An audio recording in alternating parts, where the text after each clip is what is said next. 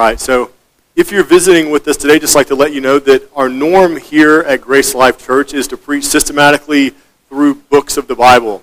It's not that you have to do it that way, but we think that's the best way to basically get the whole counsel of God's Word. It keeps the preacher from being able to camp on whatever his favorite verses are and be able to ignore the hard text. In a way, going through a confession like the 689 Confession does the same thing. It forces you to deal with a wide variety of doctrine. But that's what we're doing is we're in the process of adopting that as the official teaching position of our church. And so we thought it would be best just to walk through the confession week by week. So today we come to chapter 19, dealing with the law of God. And as you can see on the slide, this will be part one, I think part one of two. So we'll finish this up next week.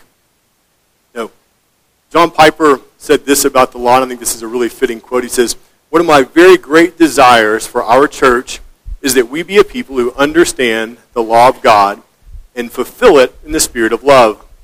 The law which God gave to Moses at Mount Sinai a few months before bringing the people out of Egypt has been the victim of some very bad press in the past several hundred years. My guess is that there's a good deal of confusion in our minds when we read on the one hand in Romans 6:14, you are no longer under the law but under grace. On the other hand, in Romans 3:31, do we then overthrow the law by faith? By no means. On the contrary, we uphold the law." And so that reflects my heart's desire pastorally is that we would be a people that understand and love God's law and fulfill it in a spirit of love. I think all of us recognize that we live in the midst of a time where there's a lot of confusion out there about what the gospel is. We recognize there's false gospels in places like Mormonism, the Jehovah's Witnesses, and the Roman Catholic Church. And we even recognize that there's a false gospel in professing Christian churches, right? There's things like easy beliefism, which basically says to be a follower of Christ, all you have to do is mentally assent to some certain things about the gospel, and then a welcome to the kingdom of God. It doesn't matter that you don't see any actual life change. So what they do is they separate the fact that they would say that, well, Jesus can be your Savior without being your Lord. Something that we don't see that kind of dichotomy in Scripture, right? He's either your Savior and your Lord, or he's neither one. And so what they do is that they separate really the gospel call from a life of holiness, a life of piety, as Brother Corey led us through in our time of confession. And so when I was preaching through the book of Galatians, I thought a right understanding of the law was so important that I did a 3-part series on the law at that point. And I went back and looked, and that was 3 years ago when I did that. And so I recognize that there's actually quite a few of you that weren't here at that time, and maybe for some of you that were here, you might be among those, like Pastor Piper spoke of, that still maybe have a good deal of confusion in your minds when it comes to God's law. And so my hope is that we go through chapter 19 of the confession this week and next week, that it'll help clear away that fog and bring some additional clarity and understanding to God's law. This is another chapter that we see in the confession where there's great unity between the Westminster Confession of Faith, the Savoy Declaration, and the 689 Confession. So our particular Baptist forefathers, they were united with the Presbyterians and the Congregationalists on this understanding of the law. So as I said, this is an area where I think it's important that we take a deeper dive, so we're going to be spending 2 weeks here on this part of the confession. So the outline of the confession basically looks like this. You look at paragraphs 1 through 5, and what you see is the law and the history of redemption. So basically, it's kind of walking through redemptive history and laying out the law within that context. And then the last 2 paragraphs, paragraphs 6 and 7, deal with the law in the life of the Christian. And then today, we're just going to get to the first 2 paragraphs of that. I promise I think we'll get through the last 5 next week. But what I want to do is, this is such an area where there's misunderstanding within the evangelical church that I'm not just going to tell you what the confession says. I'm not even just going to say, oh, here's a proof text that I can point to. I'm going to walk you through and demonstrate that I believe what the confession is saying about the law is what God's Word says about the law. And so it's something that we need to hold fast to. And what I hope it does is, for those of you that may not have that kind of right in your head, I hope that it gives you a greater understanding when you're reading God's Word. When you read commands in the Old Testament, for example, well, how do you filter that through to how do I apply that in my life today here in 21st century America, right? If you don't have a framework for understanding that, it's just going to be fuzzy and confusing when it comes to those things. So let me pray for us, and then we will hop in. Father, I do come in the name of Christ again. Lord, I ask for your help. Lord, give me grace in the speaking. Help me to speak with clarity. Lord, help me to speak faithfully in what your word says about your law. Lord, I pray that each one of us, Lord, the misconceptions and the things that we come to in relation to your law, that you would help us to check those things at the door, and you would help us to be committed, Lord, to the same view of the law that your word has, the same view of the law that Jesus had, the same view of the law that the apostles had. Lord, I pray that you would give us, Lord, not just grace in the hearing, but the grace in obeying those things. Amen. All right, so as we go through these first 5 paragraphs, I just want to give you kind of the 40,000-foot overview to show you where we're going, to kind of help you maybe track along as we get there. So in paragraph 1, what we're going to see is we're going to see God's law given to Adam in the garden. And then we're going to move to paragraph 2, where we're going to see God's law given to Mount Sinai in the form of the 10 Commandments as a part of the Mosaic Covenant.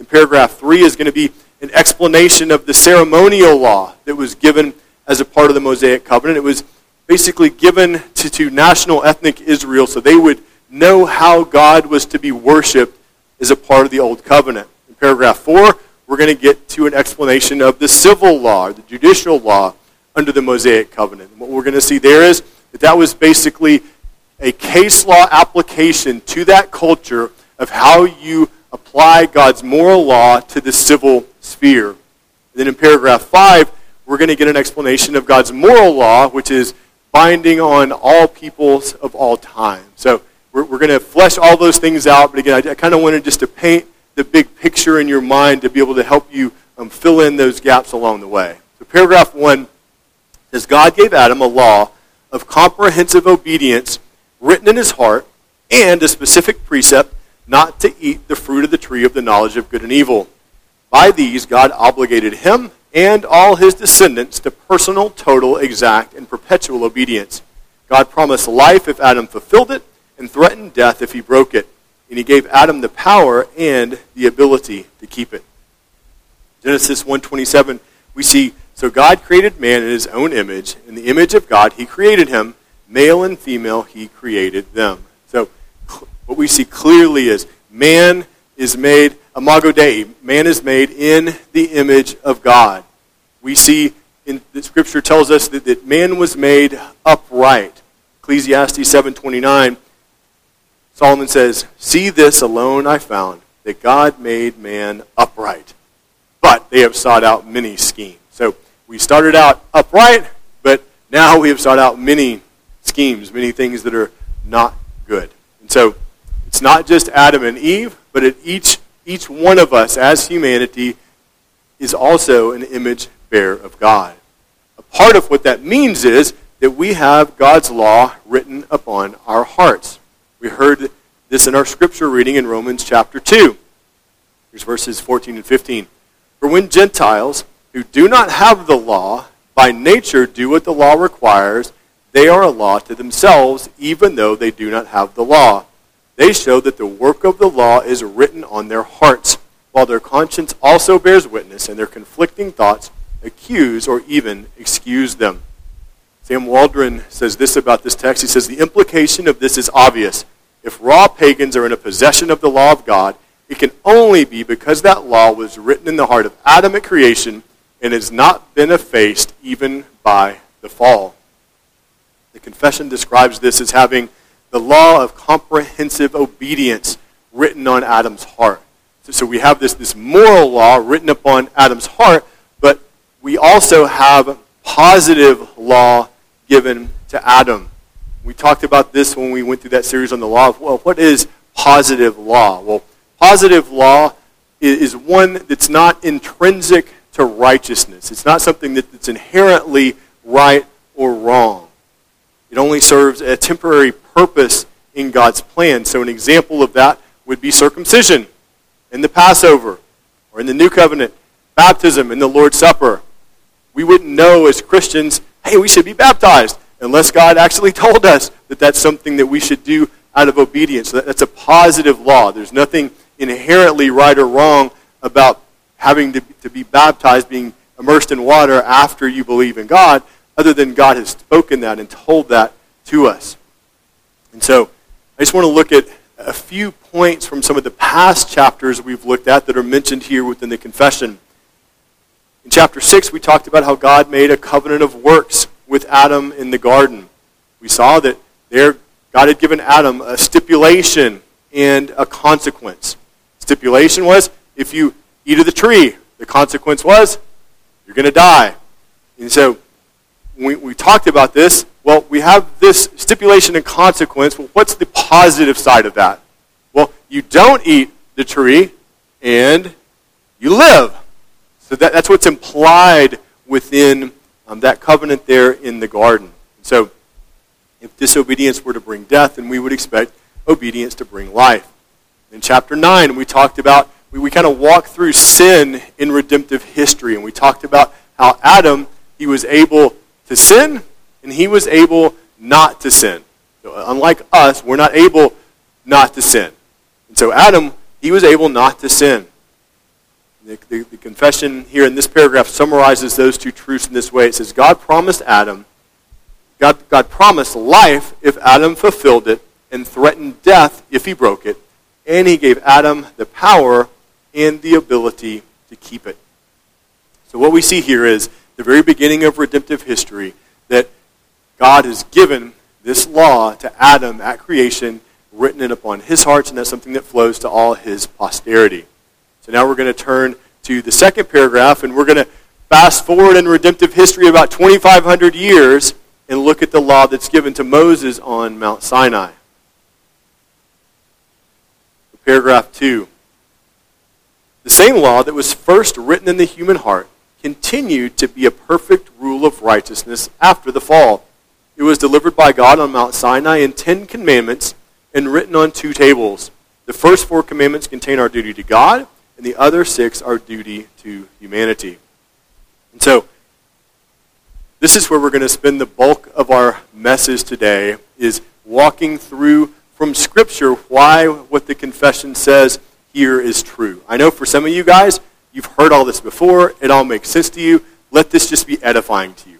I know there's probably some of you here that this just makes your brain hurt, like even thinking about this. It's just not something you've ever really dealt with. And so maybe your head's spinning a little bit and thinking about, man, I'm trying to walk through literally 6,000 years of redemptive history here, and how does the law relate to me, and all those things. And so I hope this week and next week is going to kind of clear that fog and help us to be able to more think rightly about that. And so in this paragraph, we see the assertion that the same moral law that existed before Sinai, that was written on Adam's heart in creation, was summarized by God in the 10 commandments written by God's finger on those stone tablets. So let's return back to our scripture reading. So Romans 2, verses 12 through 15. For all who have sinned without the law will also perish without the law, and all who have sinned under the law will be judged by the law. For it is not the hearers of the law who are righteous before God, but the doers of the law who will be justified. For when Gentiles who do not have the law by nature do what the law requires, they are a law to themselves, even though they do not have the law. They show that the work of the law is written on their hearts, while their conscience also bears witness, and their conflicting thoughts accuse or even excuse them. So, we've seen in the first paragraph, God has written this law upon the hearts of humanity. And in verse 12, what we see is the content of that law. It says, for all who sinned without the law. So what law there is Paul speaking of? Well, he's speaking of God's moral law. In verse 15, we see that the work of this law is written upon their hearts. So John Gill says this of this text. It says, though the Gentiles had not the law in form, written on tables or in a book, yet they had the work, meaning the matter, the sum, the substance of it in their minds, as appears by the practice of many of them in their external conversation. And Calvin said, he means not that it was so engraven on their will that they sought and diligently pursued it, but that they were so mastered by the power of truth, but they could not disapprove of it. For why did they institute religious rites, except that they were convinced that God ought to be worshipped, Why were they ashamed of adultery and theft, except that they deemed them evils? So, what they're saying there is, it's not that for us in Christ, what happens is God writes the law upon our hearts so that we want to obey it. So that's not what happens in creation, right? What it's saying is that they know the law. That's why they are guilty before God, even without having been given what God's law has in special revelation, right? So what we see is that when we look out at pagans, what do they do religiously? Well, they build temples, they set aside special days, they create all these rites and things. Well, why is that? Because within their hearts, they know there's a God and he's to be worshipped. But it's marred and confused, so they're not doing it rightly. Right? And that's why even when you go out into pagan societies, what do you find? Well, most of them will have prohibitions against murder, adultery, things like that.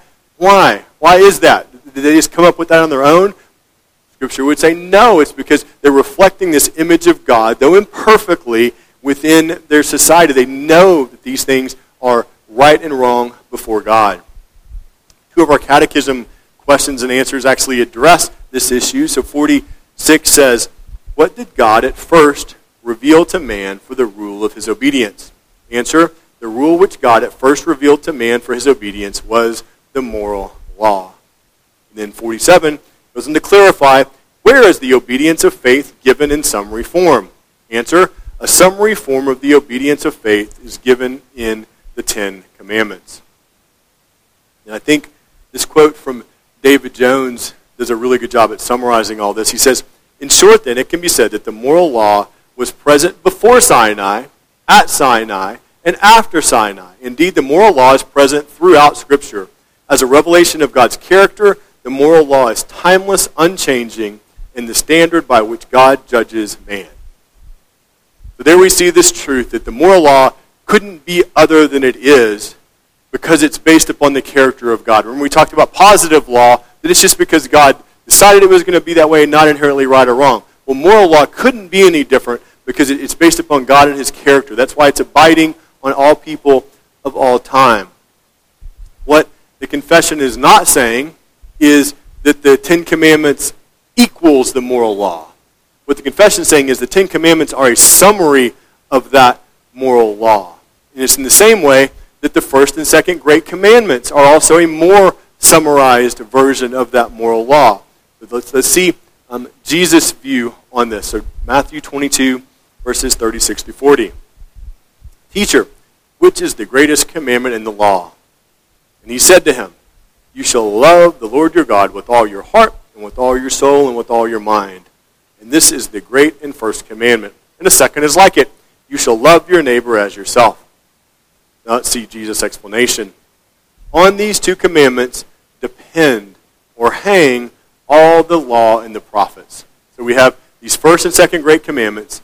All the law and the prophets hang on those. If you think of like maybe some of you guys in school made mobiles and things where you have this thing at the top and you're hanging things underneath it. Well, think of the law and the prophets like that. You have these first and second great commandments, and all those other things are hanging underneath it. And the first things hanging are going to be the Ten Commandments.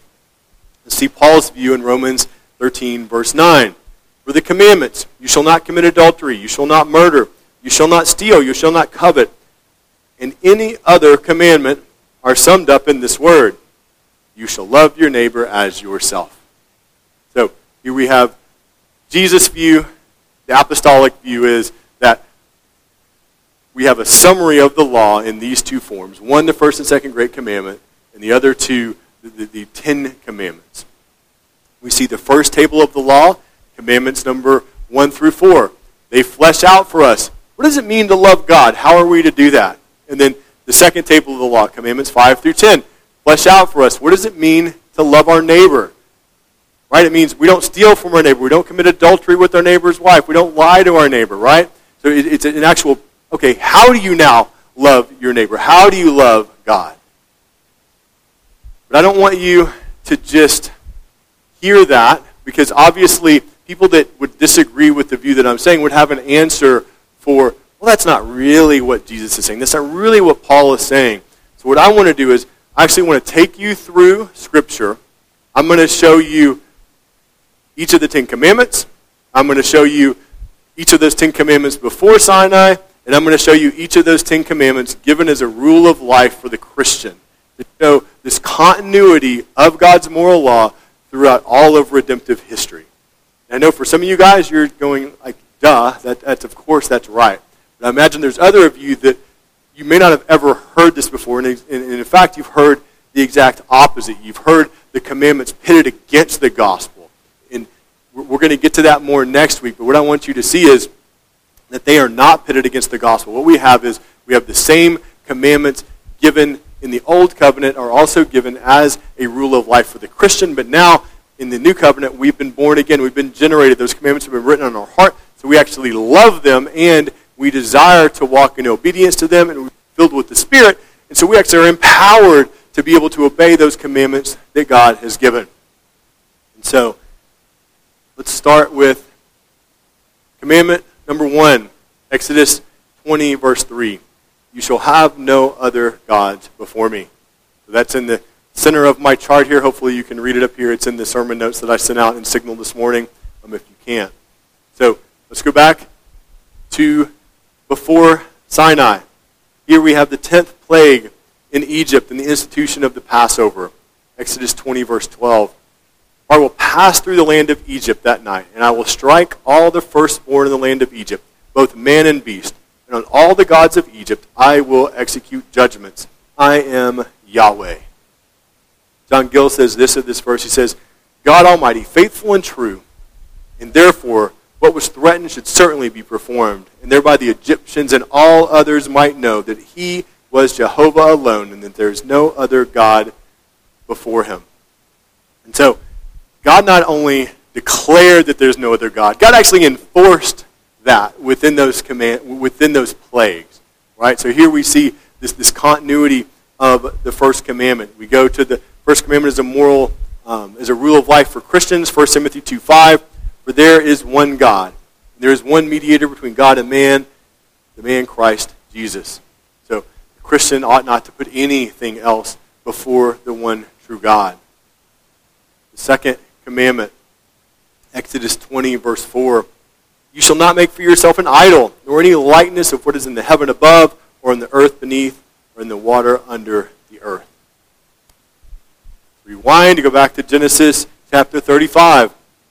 God said to Jacob, arise, go up to Bethel and dwell there. Make an altar there to God who appeared to you when you fled from your brother Esau. So Jacob said to his household and all those who were with him, put away the foreign gods that are among you, and purify yourselves and change your garments. Then let us arise and go up to Bethel, so that I may make an altar there to my God, who answers me in the day of my distress, and has been with me wherever I have gone. So they gave to Jacob all the foreign gods they had, and the rings that were in their ears. Jacob hid them under the terebinth tree that was near Shechem.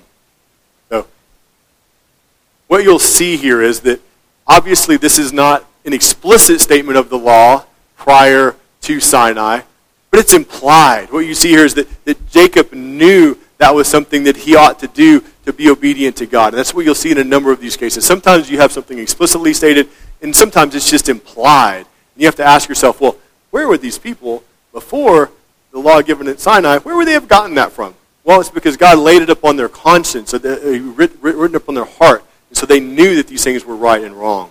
And now, the second commandment is a rule of life for the Christian. 1 John 5:21, little children, keep yourselves from idols.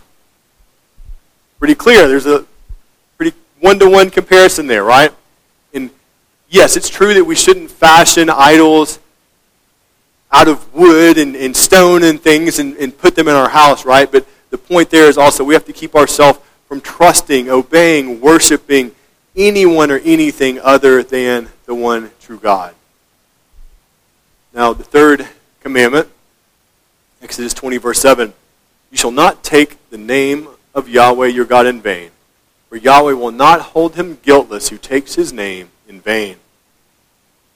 Generally, out in Christendom, when we talk about this commandment, we think that we shouldn't speak God's name lightly. But the word here is that we shouldn't take or bear God's name in vain. So that has much broader implications than just the words of our mouth. What it's talking about is you are bearing the name of God. So when you go out, your behavior, everything about that should be consistent with this name of God that you proclaim. You proclaim Yahweh to be your God. You ought to be a Yahweh person. You ought to be living as Yahweh has commanded. And so to do otherwise, whether by your lips or by your actions, that's taking the Lord's name in vain. Let's go back to the book of Job. Very early here in redemptive history. We see in Job 1 that Job was the greatest of all the people of the East. He had 7 sons and 3 daughters, and his 7 sons used to hold a feast in each one of their houses. So Job 1:5. When the days of the feast had run their course, Job would send and consecrate them, and he would rise early in the morning and offer burnt offerings according to the number of them all. For Job said, "It may be that my children have sinned and cursed God in their hearts." Thus Job did continually. A long time before Sinai, Job knew that to curse God in your heart was something that atonement had to be made before God for. He knew that that was something that was prohibited. Now, 1 Timothy 6:1, we'll see here the third commandment as a rule of life for the Christian. Let all who are under a yoke as bondservants regard their own masters as worthy of honor, so that the name of God and the teaching may not be reviled. So, here again we see that broader principle fleshed out, right? That it's not just about speaking God's name lightly, but our actions have to also honor his name. And then, don't miss the context here. Who's Paul talking about? He's talking about masters and slaves, right? I mean, about the most difficult context that you could imagine, Paul says, slaves, make sure that your conduct doesn't blaspheme the name of God in dealing with your masters. So, I think we can say that should apply to all of us too. If it applies in that most difficult of circumstances, all of our circumstances should be one that we should be able to honor and glorify God so that his name might not be reviled. And now probably the most controversial of the 10 is going to be the fourth commandment. So when you look at the fourth commandment, what you see is actually 2 different components of that within Exodus. You see, first of all, this command to rest and worship God. And then secondly, you see a command to work. And so the first part dealing with rest and worship is Exodus 20, verses 8 and 10. Remember the Sabbath day to keep it holy. But the seventh day is a Sabbath to Yahweh your God. On it you shall not do any work, you or your son or your daughter, your male servant or your female servant, or your livestock, or the sojourner who is within your gates. Now, the work component of this is verse 9. 6 days you shall labor and do all your work. So, again, rewind to redemptive history. Go back a few chapters, Exodus chapter 16. So this is Israel journeying out of Egypt before they get to Sinai and are given the 10 Commandments. So Exodus 16, verses 22 and 23. On the 6th day, they gathered twice as much bread, 2 omers each. And when all the leaders of the congregation came and told Moses, he said to them, "This is what Yahweh has commanded. Tomorrow is a day of solemn rest, a holy Sabbath to Yahweh. Bake what you will bake and boil what you will boil, and all that is left over lay aside to be kept until morning." Now let's go forward. Let's look at this as a rule of life for the Christian. Ephesians 5:19. Paul gives us his commands related to our corporate worship. He says, addressing one another in psalms and hymns and spiritual song, singing and making melody to the Lord with all your heart. So here we have a command written to the church at Ephesus, giving them specific guidance of how God is to be worshipped. Hebrews 10, verses 24 and 25. There the writer of Hebrews says, "And let us consider how to stir up one another to love and good works, not neglecting to meet together, as is the habit of some." So what we see is that while the form of worship has changed under the new covenant, God has commanded worship under the new covenant. I think I looked back and I spent 5 messages on this back a year or so ago. And so if maybe you missed that and you want to find some more information, you can go back and listen. Or in a few weeks, we're going to get to that chapter in the confession where you'll get a more condensed version of my understanding of the Sabbath and the Lord's Day and their relation to one another. And then what we see in Ephesians 4:28, but let the thief no longer steal, but rather let him labor, doing honest work with his own hands, so that he may have something to share with anyone in need. So we see, okay, as Christians, we're actually commanded to worship God and gather and worship God, and we don't get to come up with our own inventions, our own idea of what that looks like. God has commanded us. That's the regulative principle of worship. That's why we don't have goofiness like puppet shows and creative dance as a part of our worship. We believe that God has actually commanded, hey, these are the things that you do to worship me. And God has commanded us to go work, and not just to work to provide for ourselves, but in that text we see we're actually supposed to work so much that we can provide for others in need. So again, you see this unity of this underlying moral principle of even the fourth commandment prior to Sinai, at Sinai, and in the life of the Christian today. The fifth commandment, Exodus 20, verse 12. Honor your father and your mother, that your days may be long in the land that Yahweh your God is giving you. Okay, let's go back to Genesis chapter 28. So this is context. This is after Jacob had stolen Esau's blessing. And Isaac had commanded Jacob to go to Padan Aram and find a wife there from among Laban's family rather than finding a wife among the Canaanite women. Genesis 28, verses 6 and 7. Now Esau saw that Isaac had blessed Jacob and sent him away to Padan Aram to take a wife from there. And that he blessed him, he directed him, you must not take a wife from the Canaanite woman. And that Jacob had obeyed his father and his mother and gone to Padan Aram. So again, not explicit in this text, but implied there, this commandment to obey mother and father. And now, fast forward to Ephesians chapter 6, verses 1 through 3. We see this command as a rule of life for the Christian. Children, obey your parents in the Lord, for this is right. Honor your father and mother. This is the first commandment with the promise, that it may go well with you and that you may live long in the land. You can make a few interesting observations here. One of them is, notice what Paul's doing. He says, this is the first commandment with a promise. So what Paul is doing is he's referring to this commandment that is a part of a group of commandments. Right? So it's not just this fifth commandment. He's saying, this is the first commandment, and he seems to view them all very favorably as something applied to Christians. B.B. Warfield said, the acknowledged authority of the fifth commandment as such in the Christian church is simply taken for granted.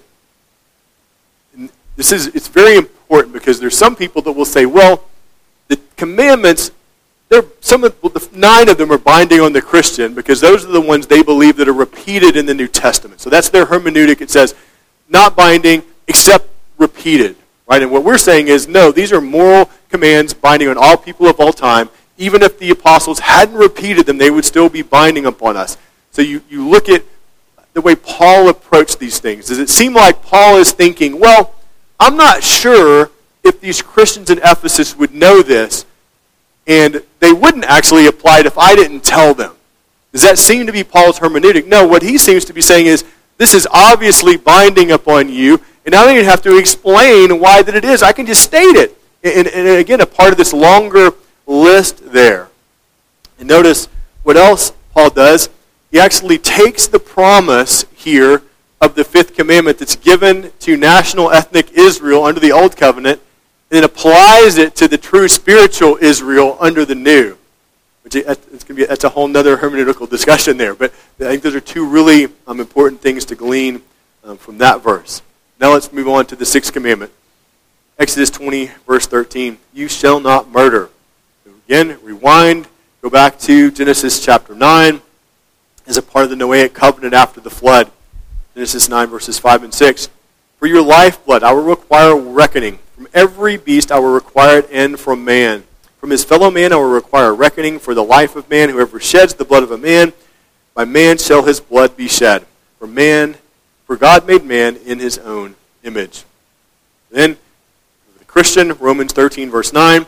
For the commandments, you shall not commit adultery, you shall not murder, you shall not steal, you shall not covet. Any other commandment are summed up in this word, you shall love your neighbor as yourself. And just a side note here, what's the just punishment for murder that we see under the Old Covenant? It's the death penalty. And so now go forward to Romans 13, the same text that I came from. What does Paul says that the civil magistrate's not supposed to bear in vain? Sword. What does the sword do? It's not a means of chastisement. It's a means of execution, right? And so I think you see that consistently.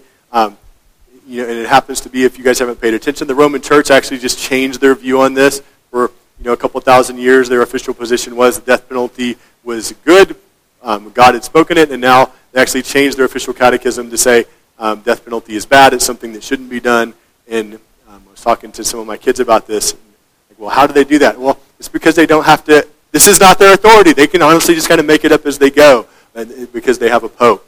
And so, what we see when we go outside of Romans 13, we see Jesus actually pointing out that hatred of our brother is murder of the heart. And that's not something that's new under the new covenant. He's just pointing out how this is how it always was, right? And you see that when we get to the 10th commandment, right? Because some people will go, well, the 10 commandments, they were just about outward obedience.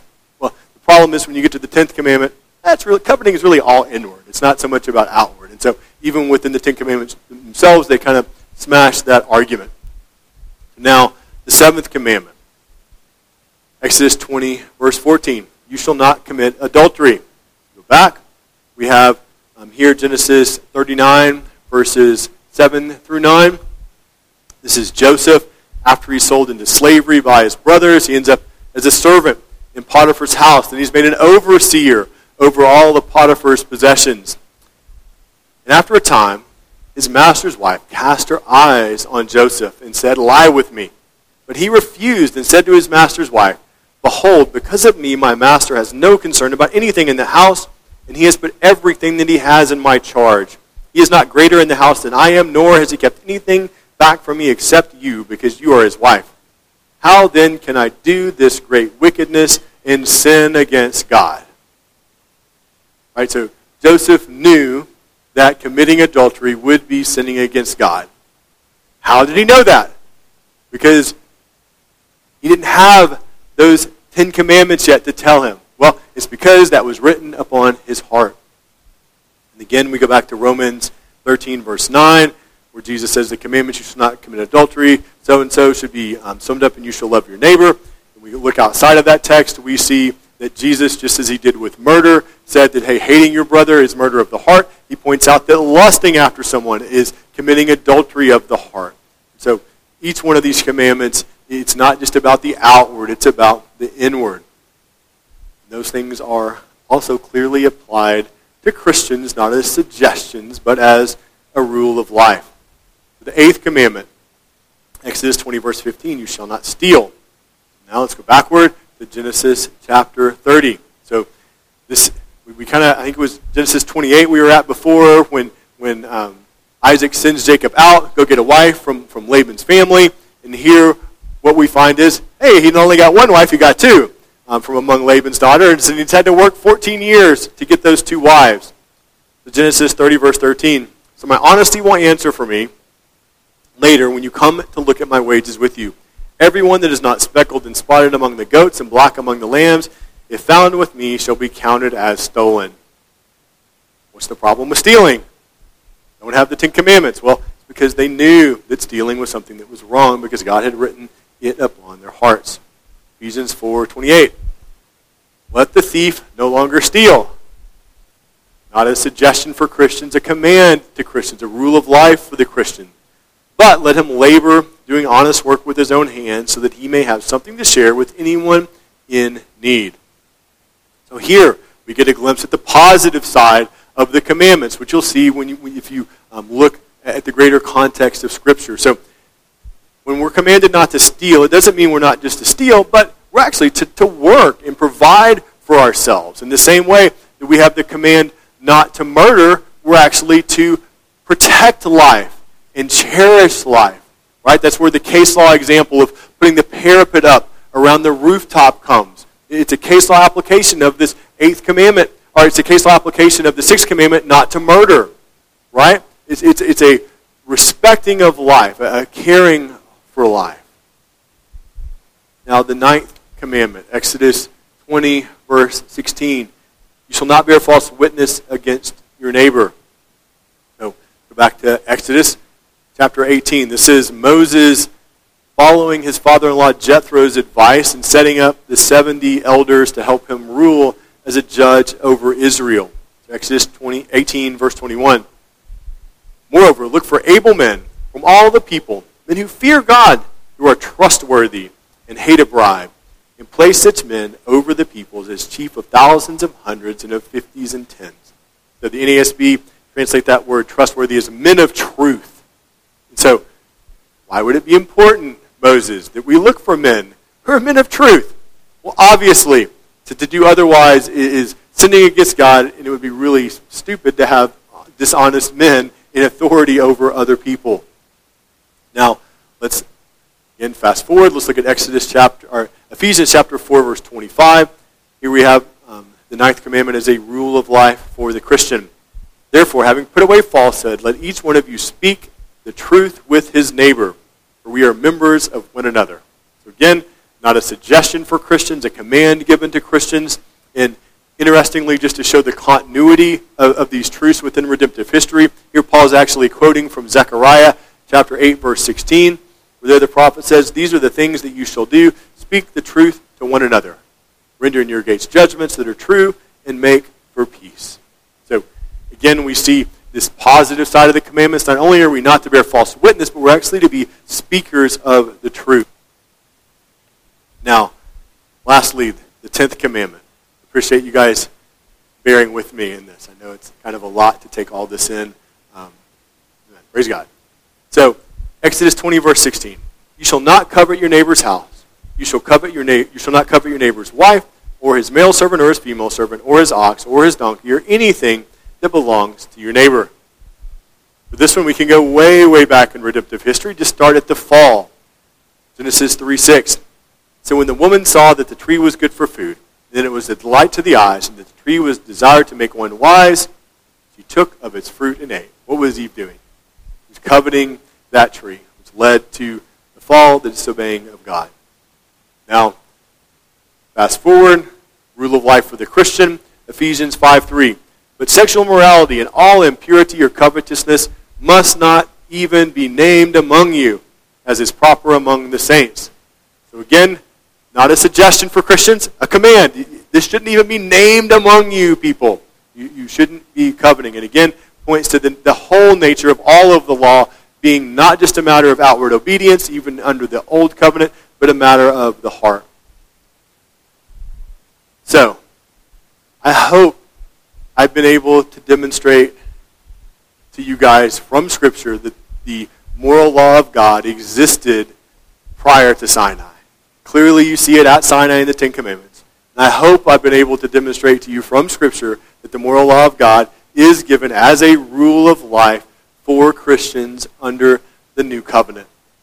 The reason I belabored that point, some of you may feel like, man, that was just too much for me, Pastor, but I tried to belabor the point because so many people are confused about that. And so I just wanted to take you step by step to show you how clear it is. Not just like speaking of talking points or theological positions, but let's just look at what Scripture says. Let's compare Scripture with Scripture and see what we find.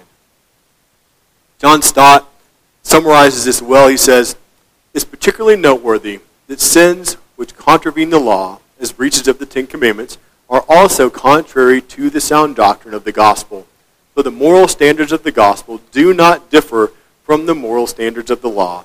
We must not therefore imagine that because we have embraced the gospel, we must now repudiate the law." As Anthony alluded to when he introduced our songs for today, when we rightly understand God's law, and we talked about when we went through the law before the different uses of the law, right? One of those is to show us that we cannot obey it. We can't keep the law on our own. And what's that supposed to do? It's supposed to point us to the Savior. That's one of the purposes of the law, is to show us, yes, there was a covenant of works, but we, like all humanity, are unable to keep it, unable to obey that on our own. So what we need is, we need the obedience of another. We need the righteousness of another. So that's the good news of the gospel. So to understand the truth of the law helps you understand the good news of the gospel. The law tells us you are condemned before a holy God. The gospel says God has made a way for you to be declared righteous before him. That Jesus came and lived the perfect law he lived the perfect life that we could never live. He obeyed all those commandments perfectly. Then he went to the cross, took the wrath that we justly and rightly deserve upon himself. And then when we repent, when we turn from our sins and trust in the gospel, what Scripture says happens is that there's a double imputation that happens. At that point, our sin is imputed to Christ. He paid for it. And his righteousness is imputed to us. And so we get perfect obedience credited to our account. So we start off with this unbelievably negative sin debt before God. I mean, higher than the national debt, whatever it is now, 35 trillion or more, way more than that. We were in debt before God. And Jesus pays for that debt, and so that brings us up, okay, now we're here. But he not only did that, we get his perfect righteousness credited to our account. So we go from basically having an infinitely negative balance to having an infinitely positive balance before God. And that's how we can be accepted before a just and righteous and holy God. So next week, I'm going to just give you like a little sneak preview of what we're going to cover, just to kind of let it start rolling around in your mind a bit. We're going to talk about the moral and ceremonial and judicial laws of the Old Testament and how they relate to us as a Christian. Again, this is one of those things that there's a lot of misunderstandings about even within the professing church today. What we see within that division of the law, I'm going to show you next week. And again, I'm going to try to be very painstakingly diligent in showing you that those divisions come from Scripture. It's not made up by man. We're going to look and see those divisions in the Old Testament. We're going to see those divisions in the New Testament. We're going to look back in church history. We're going to go all the way back to Irenaeus in the 2nd century and see this division of the law posited in the church. It's not some kind of new invention of man. But what we have to understand is that when we look under the Mosaic covenant, all those divisions, they were all applicable to that people, to national ethnic Israel under the Mosaic covenant. They were all binding upon them. But then, when the old covenant passes away in the inauguration of the new, that's when things change. What happens is that we're going to see in paragraph 3, we have the ceremonial law. There were all these typological ordinances that pointed forward to Christ. So what happens when the antitype comes? Well, the type passes away. They're fulfilled, so they're no longer binding upon Christians. And in paragraph 4, we're going to see the judicial law, which I mentioned earlier. The judicial law is this case law saying, okay, how do we flesh this moral law of God out within a society? And so what we have is we have specific case law in Scripture that shows us, okay, here within this context, here's how you work those things out. How does equity and justice, how does God see those things working out within a society? And so those things are no longer binding upon us as they were binding upon national ethnic Israel. They're now binding upon us in their general equity or their underlying principle of justice. And then in paragraph 5, we're going to see this moral law that's binding upon all people of all times. And that's kind of what you got today is you see this continuity of the moral law pre-Sinai, the moral law at Sinai, and the moral law in the life of God's people today. So what I hope is that this has, if you were kind of foggy about this before, I hope that it kind of brought some clarity, provides some structure for you to help solidify your understanding of God's law. And more than that, I hope what it does is it lets you be like that blessed man that we sung about in Psalm 1, that delights in the law of Yahweh and meditates upon it day and night. When you have a right understanding of it, it much more enables you to delight in and understand it and to be able to meditate upon it. So let me pray for us, and then we're going to have the privilege of celebrating the Lord's Supper. Gracious Heavenly Father, we thank you for your law. Lord, I pray for each person in this room that we would be able to be like the psalmist, that we would be able to sing praises of your law, that we would be able to delight in it in our inner being. But I pray that you would give us a greater understanding of how to apply your law in our lives individually, in our homes, within this church, and within our nation. Lord, as I mentioned, there's such confusion about these things, but Lord, in so many areas your law speaks with such clarity that we just need to be faithful in obeying what you have revealed to us, rather than wondering about some of those more difficult issues. But I pray that you would give us grace, Lord, as we continue this study next week, that you would grant us clarity in this area of your law. I pray these things in Christ's name and for his glory.